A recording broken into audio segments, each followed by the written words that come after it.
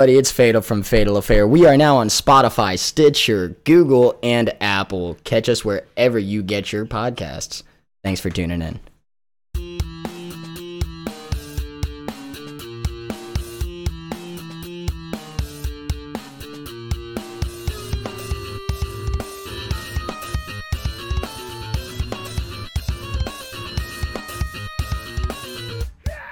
Oh yeah.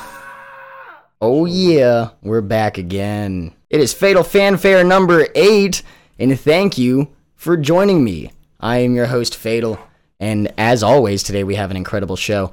But I'm not gonna bury the lead here. I've got a special guest today. His name is @KillCrizzy. His real name is Christian. Christian, say hi to the world.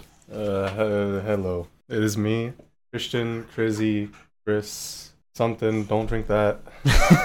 Yeah, we've got coffee today that we got before the show, and somebody tried to give me a macchiato.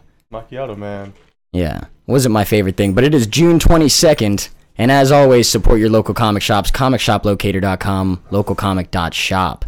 First, starting off with the news, we saw a Hyundai commercial featuring the new Captain America from Falcon and the Winter Soldier, Sam Wilson, and Caitlin Olsen, the Scarlet Witch herself, showing up side by side when they haven't even showed up side by side in a movie together, let alone some car commercial. I mean, it's still cool. It's not even like my birthday. It's not even Super Bowl season. It's pretty sweet. Jamila Jamil will star as villain Titania in the new Marvel series She-Hulk, slated for a 2022 release on Disney+. And she's actually our deep dive at the end of the show. So stay tuned for that as we teach my buddy Christian here who She-Hulk is. Some photos have surfaced from the set of director Andy Muschietti's The Flash movie, and you might want to go check them out because it features a Batman that we're all actually very familiar with. Michael Keaton is back with Ezra Miller, and these set photos kind of look like he's instructing him or aiding him in some sort of decision, and they're outside of the Capitol building. I can only imagine what the Flash has to do there, especially with billionaire Bruce Wayne. And if now it's 2021 and we have old Michael Keaton, it opens up all sorts of possibilities. What has Bruce Wayne been doing in Gotham for the past 50 years, especially without like Harvey Dent as an influence? And in the same photos, we see Sasha Callie, I hope I'm saying that right, as Supergirl, sporting full costume. It looks a little funny to me, but after all the CGI and the right angles, I'm sure it's gonna look badass. Flash is coming November 4th, 2022. R.L. Stine is making a new Netflix trilogy of movies called Fear Street, and the first two got their rating. They're both rated R, which is something crazy coming from a kids children novel author, but he makes horror movies, so nonetheless, when we are grown up ourselves, we should allow him to grow up with us. Fear Street 1 is going to take place in 1994 in the aftermath of a brutal tragedy in Shadyside, Ohio. A group of teens discover that a series of horrifying events that have plagued their town over many years might not be random, and that they might be the next victims.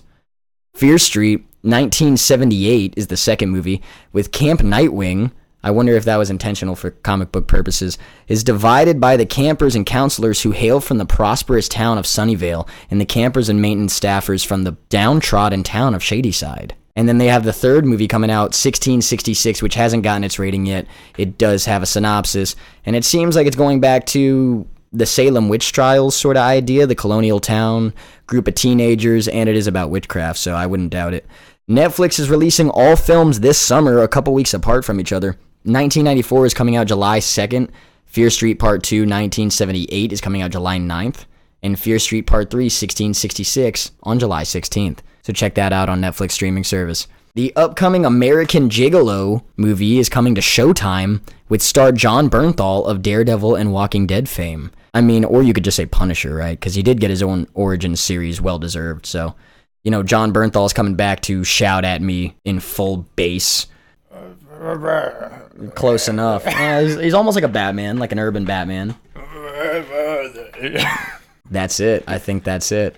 The story is based on the 1980 movie of the same name, which starred Richard Gere as Julian Kay, a high-end male escort who is accused of a murder he did not commit. The series will pick up 15 years after he was arrested in the film. HBO Max has released the first teaser trailer for DC's Titans Season 3. Dude, If you're reading the same notes I am for this show, all I wrote was holy shit. Holy shit! Dude, comma, holy shit, comma. Yep, that's it. Okay, the other comma's a typo. But we saw Jason Todd. We saw Jason Todd from not only the Teen Titans, but of Batman fame, who's he's the second Robin. Jason Todd goes into a carnival to enact what would be the Under the Red Hood storyline. He creates it. He breaks into it himself. He almost did it himself instead of like Ra's al Ghul contracting to kidnap Robin. It's pretty nuts. We see the bloody crowbar. We see what would be a Joker figure standing over Jason Todd. It's bloody. It's gruesome. Everybody looked frightened in different scenes that didn't even have anything to do with the same scene until you finally get a reveal at the anti-hero Red Hood. The new season will introduce Savannah Welch as Barbara Gordon, Jay Lucergo as Tim Drake, Curran Walters as Red Hood, and Vincent Kartheiser has been cast in the role of Jonathan Crane. As we know, the Scarecrow, Batman villain. Everything's coming back to Batman and Teen Titans. You know, I know they have a lot of that property to play with, so it's kind of cool that they're getting down to the nitty-gritty, especially as Batman on the opposition of the Teen Titans. He's on their team, but in a sense that he haunts Dick Grayson. And that's going to be very interesting. Dick Grayson, Robin? Yeah, Dick Grayson is the first Robin. Yeah. Titans Season 3 is set to premiere August 12th. So that's all for the news, but we're getting right into the gay pride spotlight of the week, and that is Daken Akihiro, also known as the Horseman of Death, Mongrel, or as fans know him, the Dark Wolverine. Daken was born when he was ripped from his mother's womb, leaving his mother dead at the hands of Romulus. But Daken survived using the mutant gene of super regeneration, or more specifically, survival under any condition, from his father, James Logan Howlett, Wolverine. Raised by an adoptive family, Daken survived through a challenging and diverse life, eventually finding himself captured by S.H.I.E.L.D., where he confronted his father, Wolverine, in a S.H.I.E.L.D. holding cell, where he left Wolverine dead with his gut sliced open. He later joined the Dark Avengers as Wolverine himself with a matching set of powers except his middle claw coming out of his wrist, like an Assassin's Creed hidden blade. He's got all three of Wolverine's original claws, just kind of misplaced. What would the unnatural growth of Wolverine be affected by actual human genes, you know? What would be normal to a human body to Wolverine's body? How would displacing those claws cause for a more natural human being? Daken has been portrayed as bisexual, having engaged in sexual situations with both men and women starting in Wolverine Origins number 11. Even said to have had relationships with a male employee under Norman Osborn, Daken has used his mutant ability of pheromones to manipulate the engagement of both male and female partners. Even having kissed Daredevil villain Bullseye in the past comics, his willingness to attempt his pheromones on renowned gay superhero Hulkling to no effect. He has moved on during his time in the X-Factor run, where he entered a relationship with the mutant Aurora, twin sister of Northstar. Daken embodies true acceptance of all sides, whether in friend, romance, or family, shown when taking up the mantle of Wolverine, where he had once hated his father, showing his willingness for a better world in almost every diverse scenario that presents him along the way, from Japan to the X-Mansion, and that's why Daken is our June Gay Pride Spotlight of the week. Moving on to notable number ones is the comic review show where we show you previews coming out for this week. All the number one series that you can get into without knowledge of any prior series.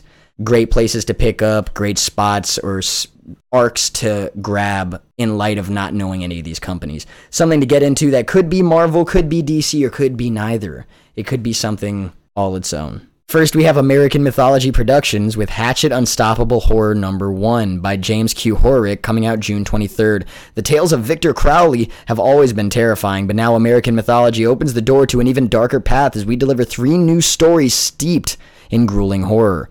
A creature of pure rage and anger, Victor Crowley savagely defends his remote swamp home, teaching this true meaning of despair to interlopers of his domain before tearing them horribly asunder. That is Hatchet Unstoppable Horror number 1. Archie Comics coming out with BNV Friends Forever Summer number 1, June 23rd. Betty and Veronica from Archie Comics are back in a summer release special, which is sure to have an Anime Beach episode all over it. It's all it looks like is just the embodiment of an Anime Beach filler. So fanfare? Fanfare? Is that what it's called? What is it called? Fan service. Fan service. I wouldn't say so much fan service, but definitely, I mean, you're going to see the girls in a different light. And a more playful light. I mean, if that's not all Archie is coming of age. Slice of life fan service. That's all Archie Comics is slice of life, I think. It's time for some fun in the sun with BFFs Betty and Veronica. From beach parties to tropical island getaways, summer days are always a lot brighter with Betty and Veronica. June 23rd, that's B&V Friends Forever Summer #1. Coming from Dark Horse Comics, Black Hammer Reborn #1 by Jeff Lemire. Now, 20 years later, and Lucy and the world have moved on. Living in the suburbs of Spiral City, Lucy is married and has children, but all is not blissful. Her marriage is falling apart, her job has reached a dead end, and for some mysterious reason, she hasn't picked up the hammer in years. But as her domestic life begins to crumble, the secrets of the last 20 years and the reasons Lucy really gave up the Black Hammer begin to surface, threatening her family and peace she has tried so hard to find for herself. Gotta find herself. I think it looks a lot like Black Lightning. I mean, Gotta find herself. Isn't Black Lightning grown up Static Shock? Or am I remembering wrong? It's not. He has the show on. Yeah, it's CW, and it's not so much adult Black Lightning or adult Static Shock as it is his own superhero. Just because he's like, in the same ballpark, superpowers and everything else, I don't think they had the rights to actually say Static Shock. With the new movie coming out and everything, they probably... Are they not under the same comic? They're both DC, right? Dark Horse and DC can be related. They can be affiliated in the same universe, but not given proper canon. If DC wanted, none of these characters would Static exist. Shock? Technically DC. Right? I believe. If I'm wrong on that, it's definitely Dark Horse, but I believe DC. Because Static growing up, he was in the Justice League cartoon. Was he? Yeah, he came up with his best friend in the Justice League, and he asked Batman, where's Robin? And at the same time, they had the Teen Titans show going on. Batman said he went to join the Titans, which kind of gave that time period, canon. It gave them kind of an idea where they were at. There's a universe. And Black Hammer's going to have to pick up the hammer as a retired superhero. And Black Hammer Reborn #1, June 23rd. Imogen of Weirding Way #1. Mike Mignola. While on the job in Denmark with her fellow riders, Weirders, Imogen, here's some odd news. Hundreds of refugees fleeing the spread of Nazism are traveling into the nearby forest and never returning. Helping a young man from his refugee family will bring Imogen face to face with some of the worst that the war can inflict upon those in need and make her ask the difficult question of what is she really fighting for? It's got a lot of colorful vocabulary in that. I want to know what a weirder is versus a rider. All I'm thinking about is Imogen or Imogen Heap. I was wondering the same thing. Is it Imogen or Imogen? One of those. Imogen. IDW Publishing with Sonic the Hedgehog 30th Anniversary Special by Ian Flynn, Gail Galligan, Griffin McElroy, Justin McElroy, and Travis McElroy. The reason for so many writers is there are a couple stories in this one. You don't just get one comic, you get multiple at the price of a multiple comic sort of special. But June 23rd, 2021, you're gonna get 30 years of going fast. It's time for fans to celebrate the speediest hedgehog of all time. It's unbelievable birthday celebration for Sonic the Hedgehog with this first classic Sonic special. In the first story, we see seasons of chaos. Sonic's not alone. With a little help from his friends Miles Tails Prowler, as we know him just Tails, or Player 2, you want to be Tails with your friend. Sonic, it shouldn't be a multiplayer game, unless I'm Knuckles, of equal importance. But then you also have Knuckles in this comic, with Amy Rose and Mighty the Armadillo and Ray the Flying Squirrel. They race, fight, and fly. Ray serves as like a comic relief of the franchise for those who aren't very familiar with Ray the Flying Squirrel or Mighty the Armadillo. He's slightly younger than his best friend Mighty the Armadillo, and is far less strong than Mighty. Clearly, as his namesake gives him the credit of having. But he makes up for that lack of strength with pure enthusiasm and excitement. He has an affinity for adventure, often gliding to high places and get a view of the land below. Ray is basically like a powerless Tails. And then he's a really funny Tails. Plot twist, he gets tired of being powerless and then he just murders everybody. Well, I mean, if he steals anything from Tails, he might have the technology to do it. He's gonna steal his life. Oh my goodness.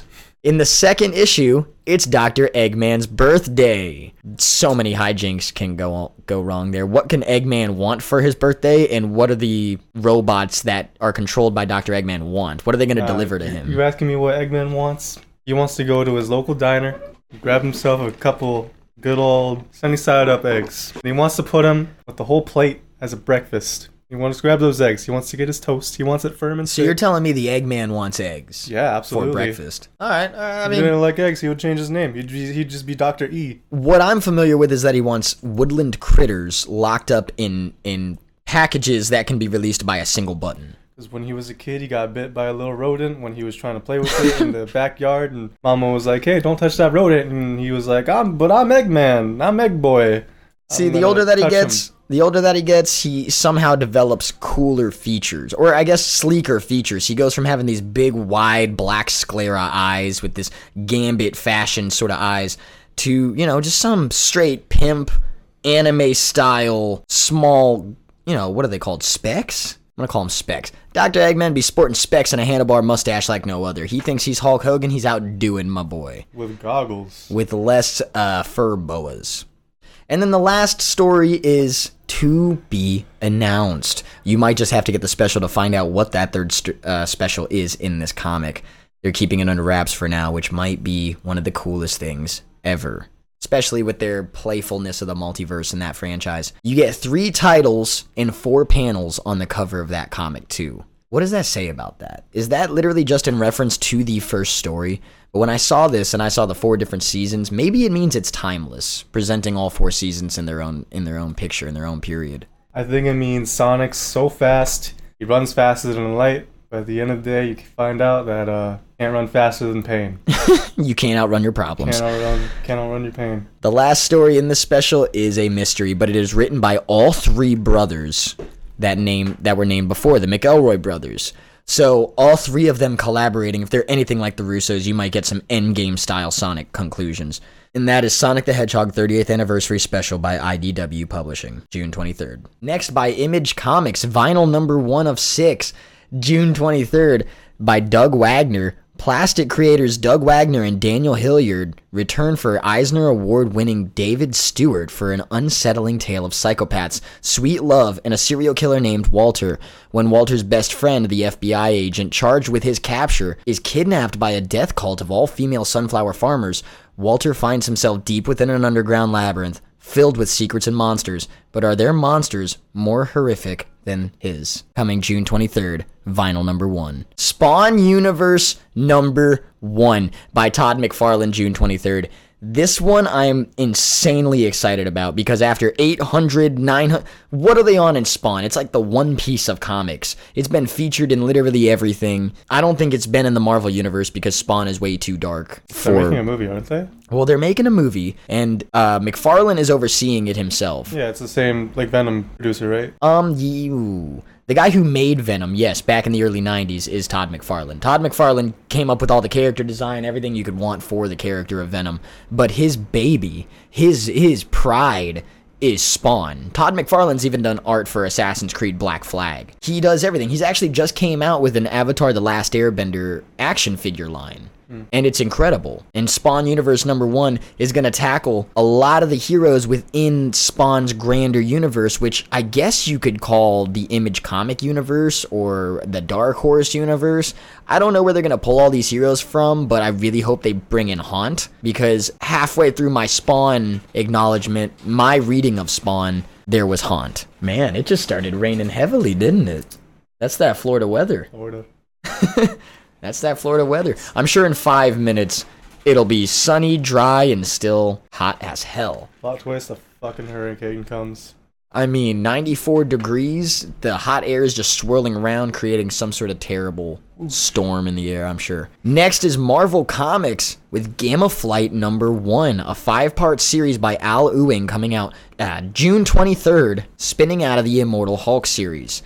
Bruce Banner's Gamma-powered allies go on the run. Gamma Flight had one job: find and stop the Incredible Hulk. But when push came to smash, they sided with the Green Goliath, and the human world intends to make them regret it. Puck, Absorbing Man, Titania, that sounds a little familiar, right, from the top of the show and maybe a little later into the show. A Hulk villain that's definitely earned her name over the past decades as somebody to be messed with. So if you don't know a lot about Titania or even the Absorbing Man, who now we might see in Loki considering he's his sidekick, this might be an introduction as to why they're bringing in all these characters. And you can learn a lot about this in Gamma Flight number 1. You will also see Dr. Sasquatch, Dr. Charlene McGowan, and a horribly changed Rick Jones are fugitive from every known authority but a team that, full of Gamma, is bound to break before long. Al Ewing, Crystal Frazier, and Lan Medina, mastermind of a whole new world of Gamma. Pick that up, June 23rd by Marvel Comics. Everybody loves a Marvel comic. Come on, guys. Everybody hates Marvel. To finish out the notable number 1, we have Titan Comics with Extraordinary number 1 by V.E. Schwab,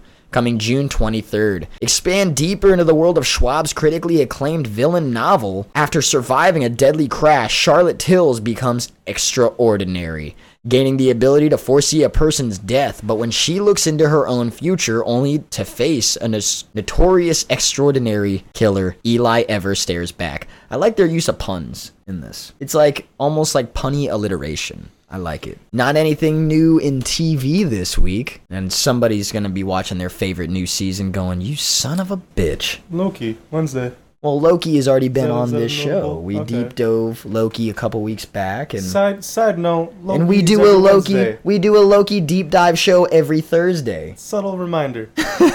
Hey, subtle reminder, go check out the Fatal Foils Loki series on Fatal Affair. Moving on to movies, and I'm really glad I have Kill Crizzy with me for this one, because I need somebody to talk about the movie Luca with on Disney Plus, directed by Enrico Casarosa, that came out June 18th. Jacob Tremblay played Luca Paguro. What did you think of this? It was a movie. It was a What did you Pixar think of the movie. little boy? Did you think his motives were in the right area? Did you think that what he should have done was that he went against his parents, like most Disney it's protagonists a general go? Story of like being restricted to something and then wanting to do something more. But do you want than it? your restriction. Do you want it only because you're told you can't have it? It's a story of freedom. We want the things we can't have. But why is this his freedom? He could have chose anything. He was just fascinated by it. That's what makes it a coming of age It's the setting story. that isn't his own, and he wants to learn more. He wants to expand his horizons as does anybody in a small town is like, hey, I want to get the fuck out of this small town. Screw this small town. I hate all of you. Hey, I relate to that growing up in Florida. Yeah, I that's like what definitely movies about understand this that. are about, is just, being in a small area and your parents are like, hey, you can't leave this house. The world's dangerous. Finger wag, The wag, world wag. is dangerous. The world is dangerous. You He's can't go what there. made it dangerous half of the time, being a sea monster. I mean, as a sea monster, does he have traits to kill other things? Does he hunt? Are there prey? Realistically, yeah, they're probably eating, mostly fish. Yeah, but okay, is it Aquaman rules, and can they speak to these fish? See, I don't know. Yeah? Didn't they talk to? I don't. Well, they talked to a lot of fish in there, but he also talked to another fish known as Alberto Scorfano, voiced by Jack Dylan Grazer. That was his best friend through the whole movie. I didn't really see the best friend jealousy play coming up, I don't know. but I mean, I'm not gonna lie, man. We are in June. We are in Gay Pride Month. I saw this movie, and it's as beautiful as it could be, and everybody could be a Stucky fan of Steve Rogers and Bucky Barnes in some sort of gay meta relationship, meta universe world where both of them are in some sort of homosexual relationship. Yowie of. I think Luca and Alberto had a love that was deeper. By the end of that movie, you didn't see the little girl giving him everything he ever wanted. She was You mean joining him. Just being like jealous of her type of thing. He was jealous. He acted like he didn't care. It was almost like playing hard to get for him in the beginning of the movie. And when he finally got his best friend, who was everything in both worlds to him, a sea monster and part human, they had this secret that they shared. It seemed like a love. Well, he didn't have anything else. Well, yeah, and kind of from that spawned a love, a very beautiful love. He had a fantasy where he was calling out the boy's name when he wasn't there. Mm-hmm. I think that went beyond friendship, and I think Disney's not afraid to demonstrate that without having to say it. Subjective. You could either way. It's at the surface, it's just when you're a kid, you don't have many friends, and you have that one friend, and they become like your little world, and then they become friends with other friends, and they kind of drift off, and then you're kind of like alone. So it could be obviously that, which is more than likely the case. But you could that could also branch off into other shit. I agree. It can branch off and can be taken millions of different ways. But if any of my friends buy a Vespa and allow me part ownership of the Vespa, homie, that might not come back the same way. I'm going to say, yo, my sea monster friends wanted to play with the Vespa by the beach, and long story short, now you've got a wet Vespa. I don't know. Speaking of getting wet, on the Italian Riviera is the setting of this movie. An unlikely but strong friendship grows between a human being and a sea monster disguised as a human. A classic coming-of-age story featuring jaw-dropping visuals, a colorful cast of talent, and classic Italian culture tributes. It's set in the 1950s to the 1960s. I mean, you've got the start of swing music. You've got, immediately after World War II, the world is starting to open up their feelings again. They're starting to play. They're starting to dance and celebrate. And especially in remote Italy, they've got this music in them more powerful than most because they haven't been beaten down by mass society, by some sort of government. Sure, they live, within the province of Italy, but it just seemed so, let's love for the sake of loving. And I guess that's something Disney's really great at highlighting. It starts out feeling like a Disney Channel original movie that I once saw called The 13th Year. Did you ever see that movie? What is it? Tell me.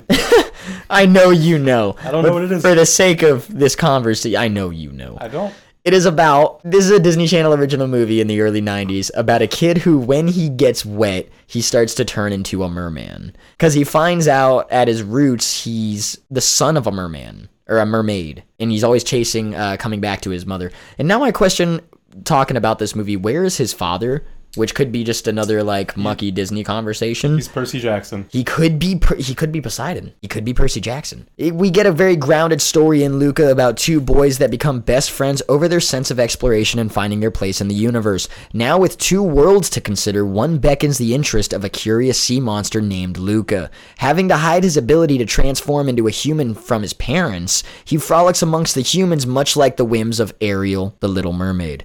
Did you see any of that? I think I saw the entire time. Well, he's not hiding. They all know they can turn into human. I don't think they did because when the mom got on the shore, she couldn't recognize her husband, and I would think that they went on a date outside the water at some point. I'm sure they avoid it from some childhood trauma or their parents. Well, their parents weren't like that because grandma. That's a different conversation entirely. That's talking about the upbringings of people before the grandma was just boomers. yeah, screw you guys, I'm gonna do what I want. But yeah, the grandma was on shore by the end of that movie. She was like, I come here every week. Always, yeah, exactly.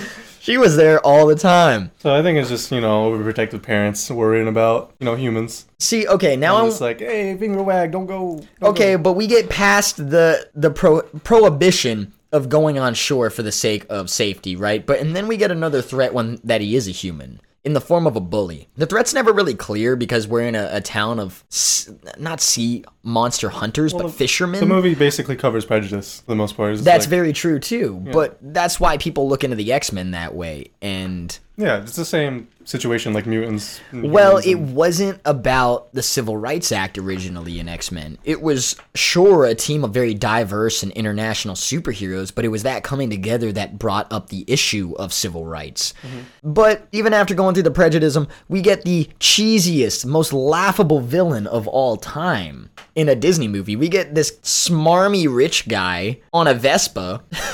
He's the least scary person in this film. He's your typical, I win this tournament every year, worship me. Yeah, he wanted just this automatic praise from everybody in Italy. He's like, I'm the heart of this place. He wins the Vespa every year, He wins the race. He wins it because he's got the newest manufactured machine off the line. It's the most brand new, beautiful thing. Always winning. Oh, God, you can't hate on the stunner, man. He is definitely stunting on people. But there is a much more menacing villain that they introduced that they never use as a villain. The little girl, what's her name, Julia? Talking about her dad? Yeah, Julia's father is the most brutal motherfucker alive. He's got a missing hand from a sea monster. What I would assume is a sea monster. Could be a fucking shark. I don't know what he stuck his hand down. But this man is, 7'1", 400 pounds of muscle. And at one point, here's how I knew that the threat was going to be non-existent inside of this character. The conflict doesn't exist in this character. Whether it comes to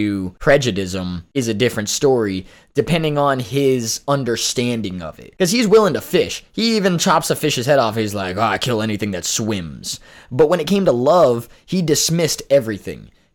Once he fell in love with who his daughter was falling in love with in terms of friendship, he was immediately on their side. who's the kid's name? Alberto. Once Alberto runs away and they go, don't worry about it, he'll be back soon, he's handling his own thing. He goes, well, I'm going to call Alberto just to make sure. I'm going to go find him. He goes just to make sure, yeah. Everything about him stopped being threatening part through. Showed his very warm intentions. They left the butt of the joke character being the only villain by the end of this movie when everybody switched sides. It was very Gaston from Beauty and the Beast. Irregardless, the little girl was the best part of the movie for me. She was the comedic relief. She was the motivation. She was the glue that held this together, and I'm glad that she's going forward with Luca. And maybe if we get a sequel, you might see him missing Alberto. Well, she's also the adventurous underdog. Yeah, she even called them underdogs. So like she's like the outcast that's like, yeah, I'm a win. I work hard. I'm a nobody. Let's adventure the world. And she puked all the time. And Spulia. They were new to the world basically, and she was like that one person that was like, hey, let's go travel the world together type of thing. Yeah, she was my favorite part. That's like she's like the like on a stick, like when you hang on a tree, and she's like the thing that the carrot on the stick. She's that motivation, she's they're the carrot chasing on a stick that, you know, they go along with, because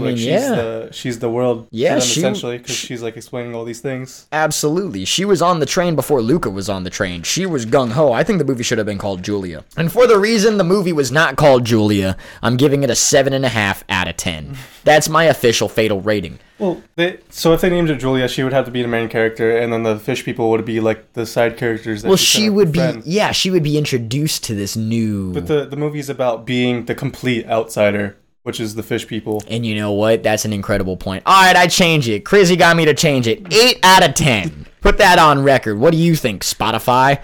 8 out of 10. Come on now. Then, next in movie news, we get the rated R Demon Slayer, Kimetsu no Yaiba, the movie, Mugen Train. Didn't see it. I didn't see it either. I think. I'm a big Demon Slayer fan.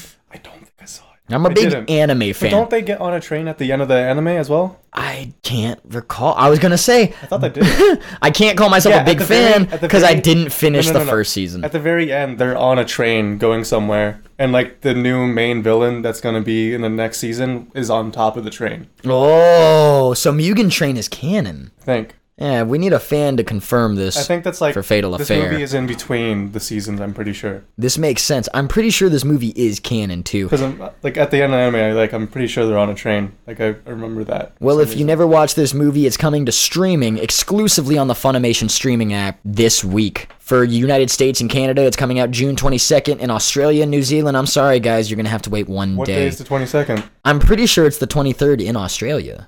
Which means that it would come out at the same time. Yeah. Time zones. They would get it first. Well. I think. Ooh, you ready for this category? This one's fun. Video games. Video games. You know the top of the story? Video games? Well, yeah. It's Pokemon Unite. It's not called Pokemon League because, you know, League of Legends. Ooh, I didn't think about that. Let's talk about that for a second. Let's talk about what Pokemon Unite is. 5-on-5 team battles. Pokemon's first strategic team battle game coming soon. During these battles, players will catch wild Pokemon, level up and evolve their own Pokemon, and defeat opponents' Pokemon while trying to earn more points than the opposing team within the allotted time. So a MOBA. So a MOBA. It's very MOBA build fashion because I'm assuming you start out with like a starter, probably from like level 1, probably one ability, and then you level up certain abilities, get items maybe. And maybe like the MOBA aspect will be like, oh, well, I'm going to go catch the water type, or I'm going to go catch this specific Pokemon. You're going to have to know your maps a lot like a MOBA game.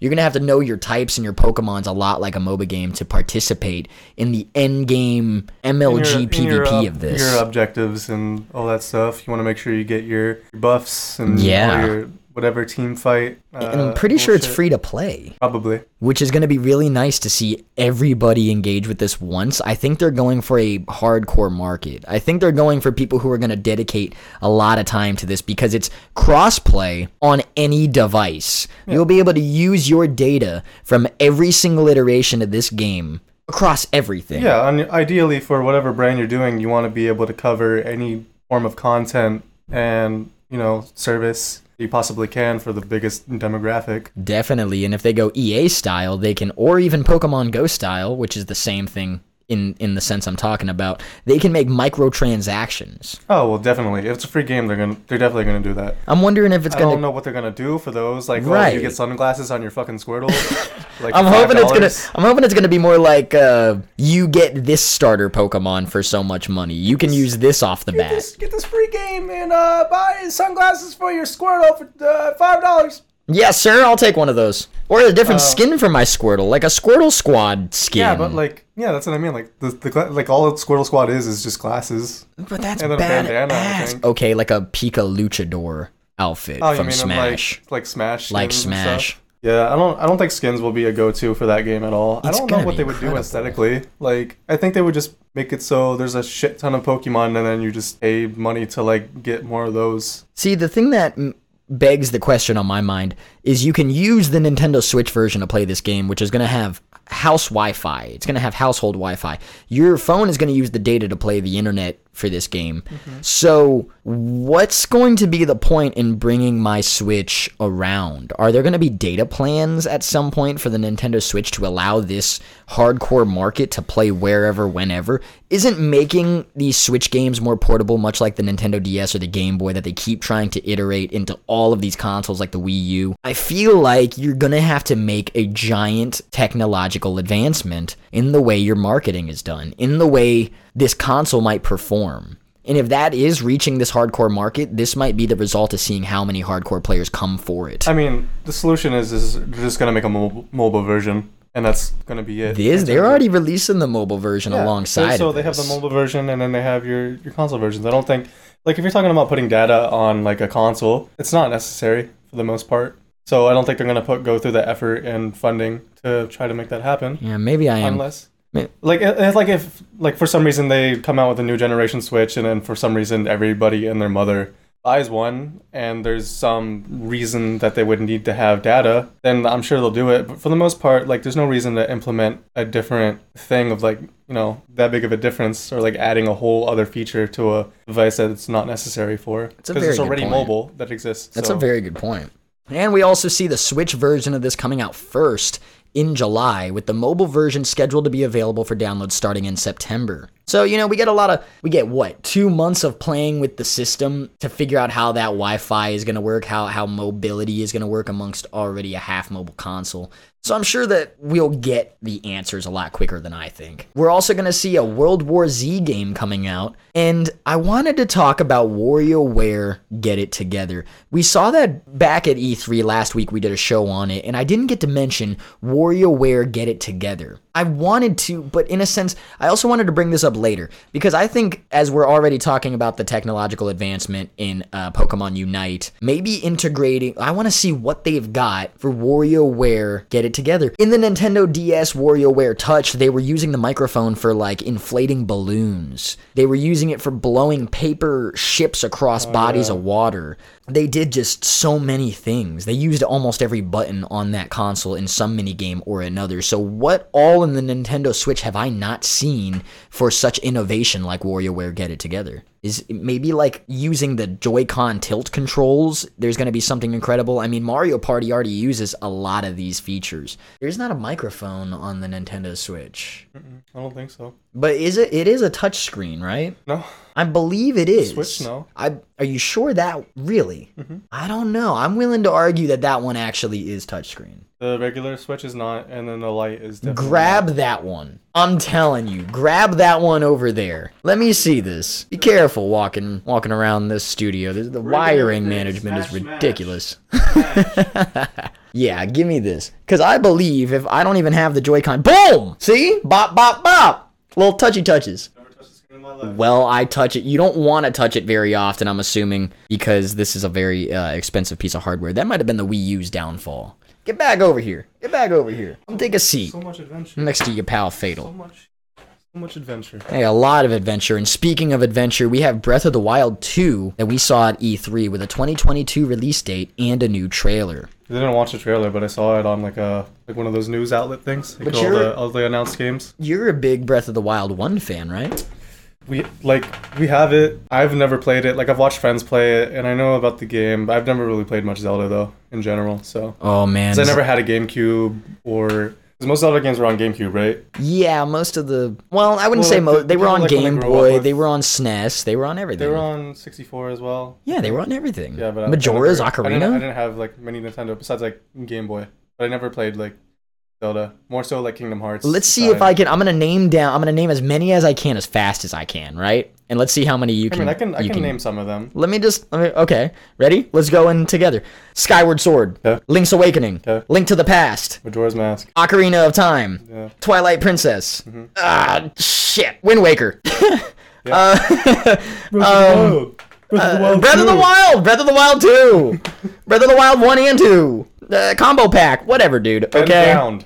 Link's Awakening HD remastered. Ben Drowned. Ooh, Minish Cap. Ben Drowned. What is Ben Drowned? You don't remember the creepypasta of Zelda? Ben Drowned, Ben from Majora's Mask. Shout out Creepypasta. No, I don't remember this. Ben Drowned. I guess Ben Drowned. That's not a Zelda title though, so I think I win. Oh yeah. I don't know many titles. Yes. Fatal wins. Fatality. Fan theories have been circulating around the plot of Breath of the Wild 2, saying that we're playing as a young Ganondorf, which so happens to look like Link, believed due to the tunic that we see Ganon wearing in a cutscene. Perhaps. Would you want to play as Ganon? Gotta give somebody a fancy sword at some point. I mean, Ganon has fancy magic. His hands glow purple. He doesn't need a sword. He's like a purple thumb guy from Spy Kids, but Marvel. Oh my goodness, I couldn't remember Spy Kids to save my life. You know the thumb people from Spy Kids? I just know Elijah Wood. Oh, I do know the thumb people. Yeah, those were weirdos. Yeah, it's like that, combined with purple guy from Marvel, main antagonist. Thanos? Ah, okay. Yeah. Welcome to the Fatal Fanfare. You forget the name Thanos? Everybody. Oh, come on now. And there's another fan theory for Breath of the Wild 2 where the islands floating around Hyrule could mean that we're playing in the past again, supporting the young Ganon theory. And that Link's new robot arm is the Sheikah Slate. So that's where you're going to cast your spells, is this crazy cybernetic Cyberpunk 2077 enhancement. Infinity Gauntlet. There's a lot of buzz about this game, and I'm all ready for it. We are now at the end of the show. Almost. I mean, almost. We definitely have a deep dive to do, which we call the deep end here.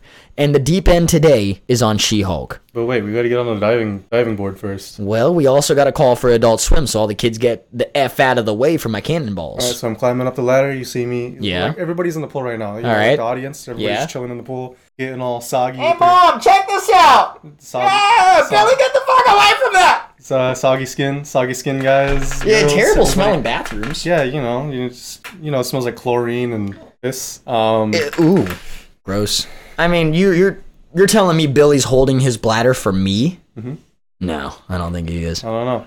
Anyways, you're on the ladder. You're climbing up the ladder. You get on the diving board. You're a little bit worried, but you're at the end of the diving board. How do you want to jump in the pool? You want to tell everybody how you're gonna jump in? Tell them about She-Hulk. I'm gonna do a pencil dive. All right. I'm gonna do a big pencil dive into She-Hulk. All right. Don't break the law.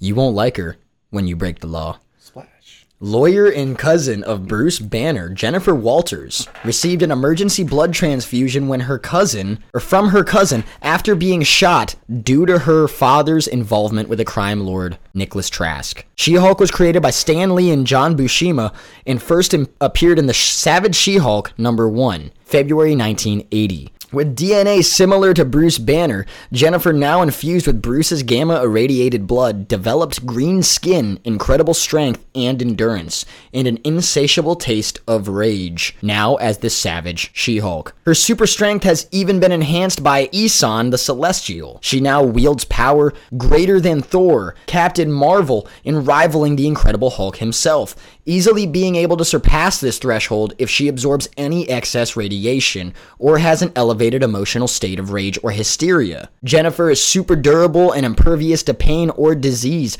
Her skin is resistant to extreme temperatures as well as cuts, impacts, and punctures. Her enhanced physiology renders her immune to all of Earth's diseases, coming complete with a healing factor of her own, allowing her to completely recover from any injury within minutes. She operates in the Marvel Universe as a criminal defense attorney for superheroes and beyond, even defending the likes of vampire Michael Morbius, the Avengers, and the Fantastic Four in the court of law. With all of the powers of the Incredible Hulk but slightly less intense, it was briefly stated as to why she doesn't look like a muscle-engulfed behemoth. It was due to her subconscious's desire to look like a normal woman. Jennifer has joined up with the Fantastic Four in the Thing's absence. She has joined up with the Harlem Heroes for Hire, where she had relationships with superhero Luke Cage, and even the Avengers until controlled by a villain, which led to the ripping of Vision in half. Much like Jazz from Transformers when Megatron put, you want a piece of me? No, I want two.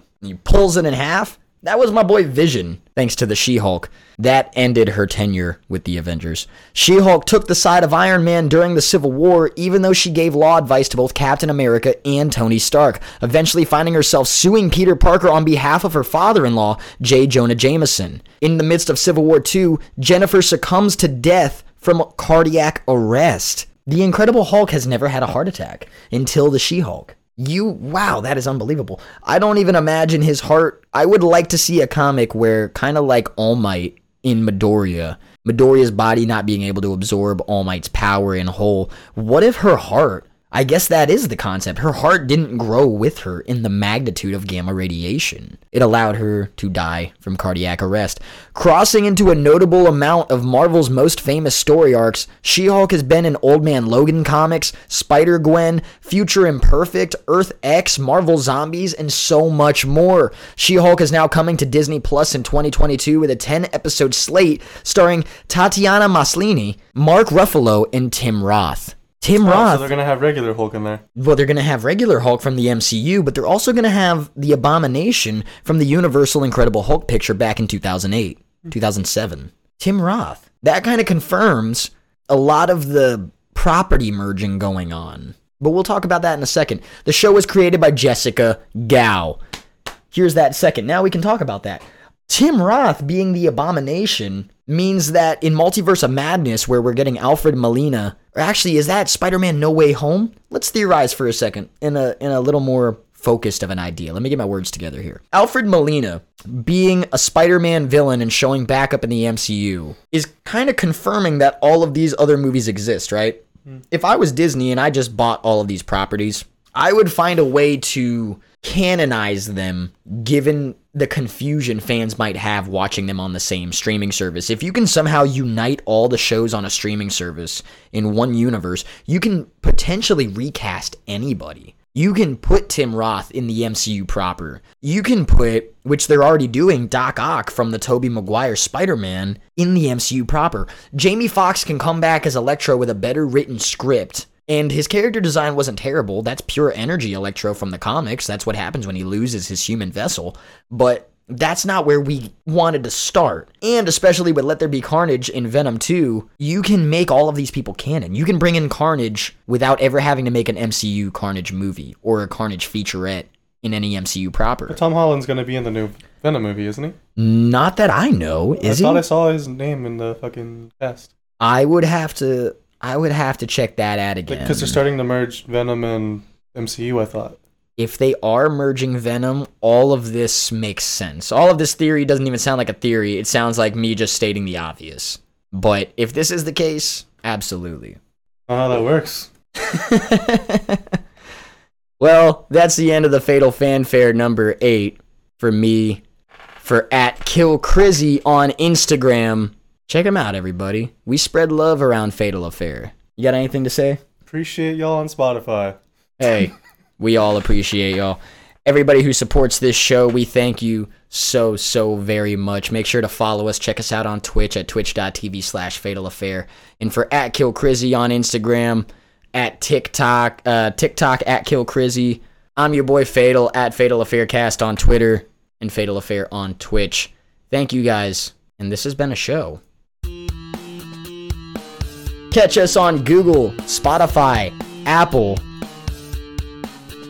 and Stitcher. Thank you for joining us. Thank you for having me. It's coffee time. Coffee time. Hey, Hey, what's going on, everybody? It's Fatal from Fatal Affair. This show is now available on Google, Stitcher, Apple, and Spotify. Thanks for checking out and supporting the show. You can catch us on Facebook at Fatal Affaircast or on Twitter at Fatal Affaircast. Thanks for supporting. Later.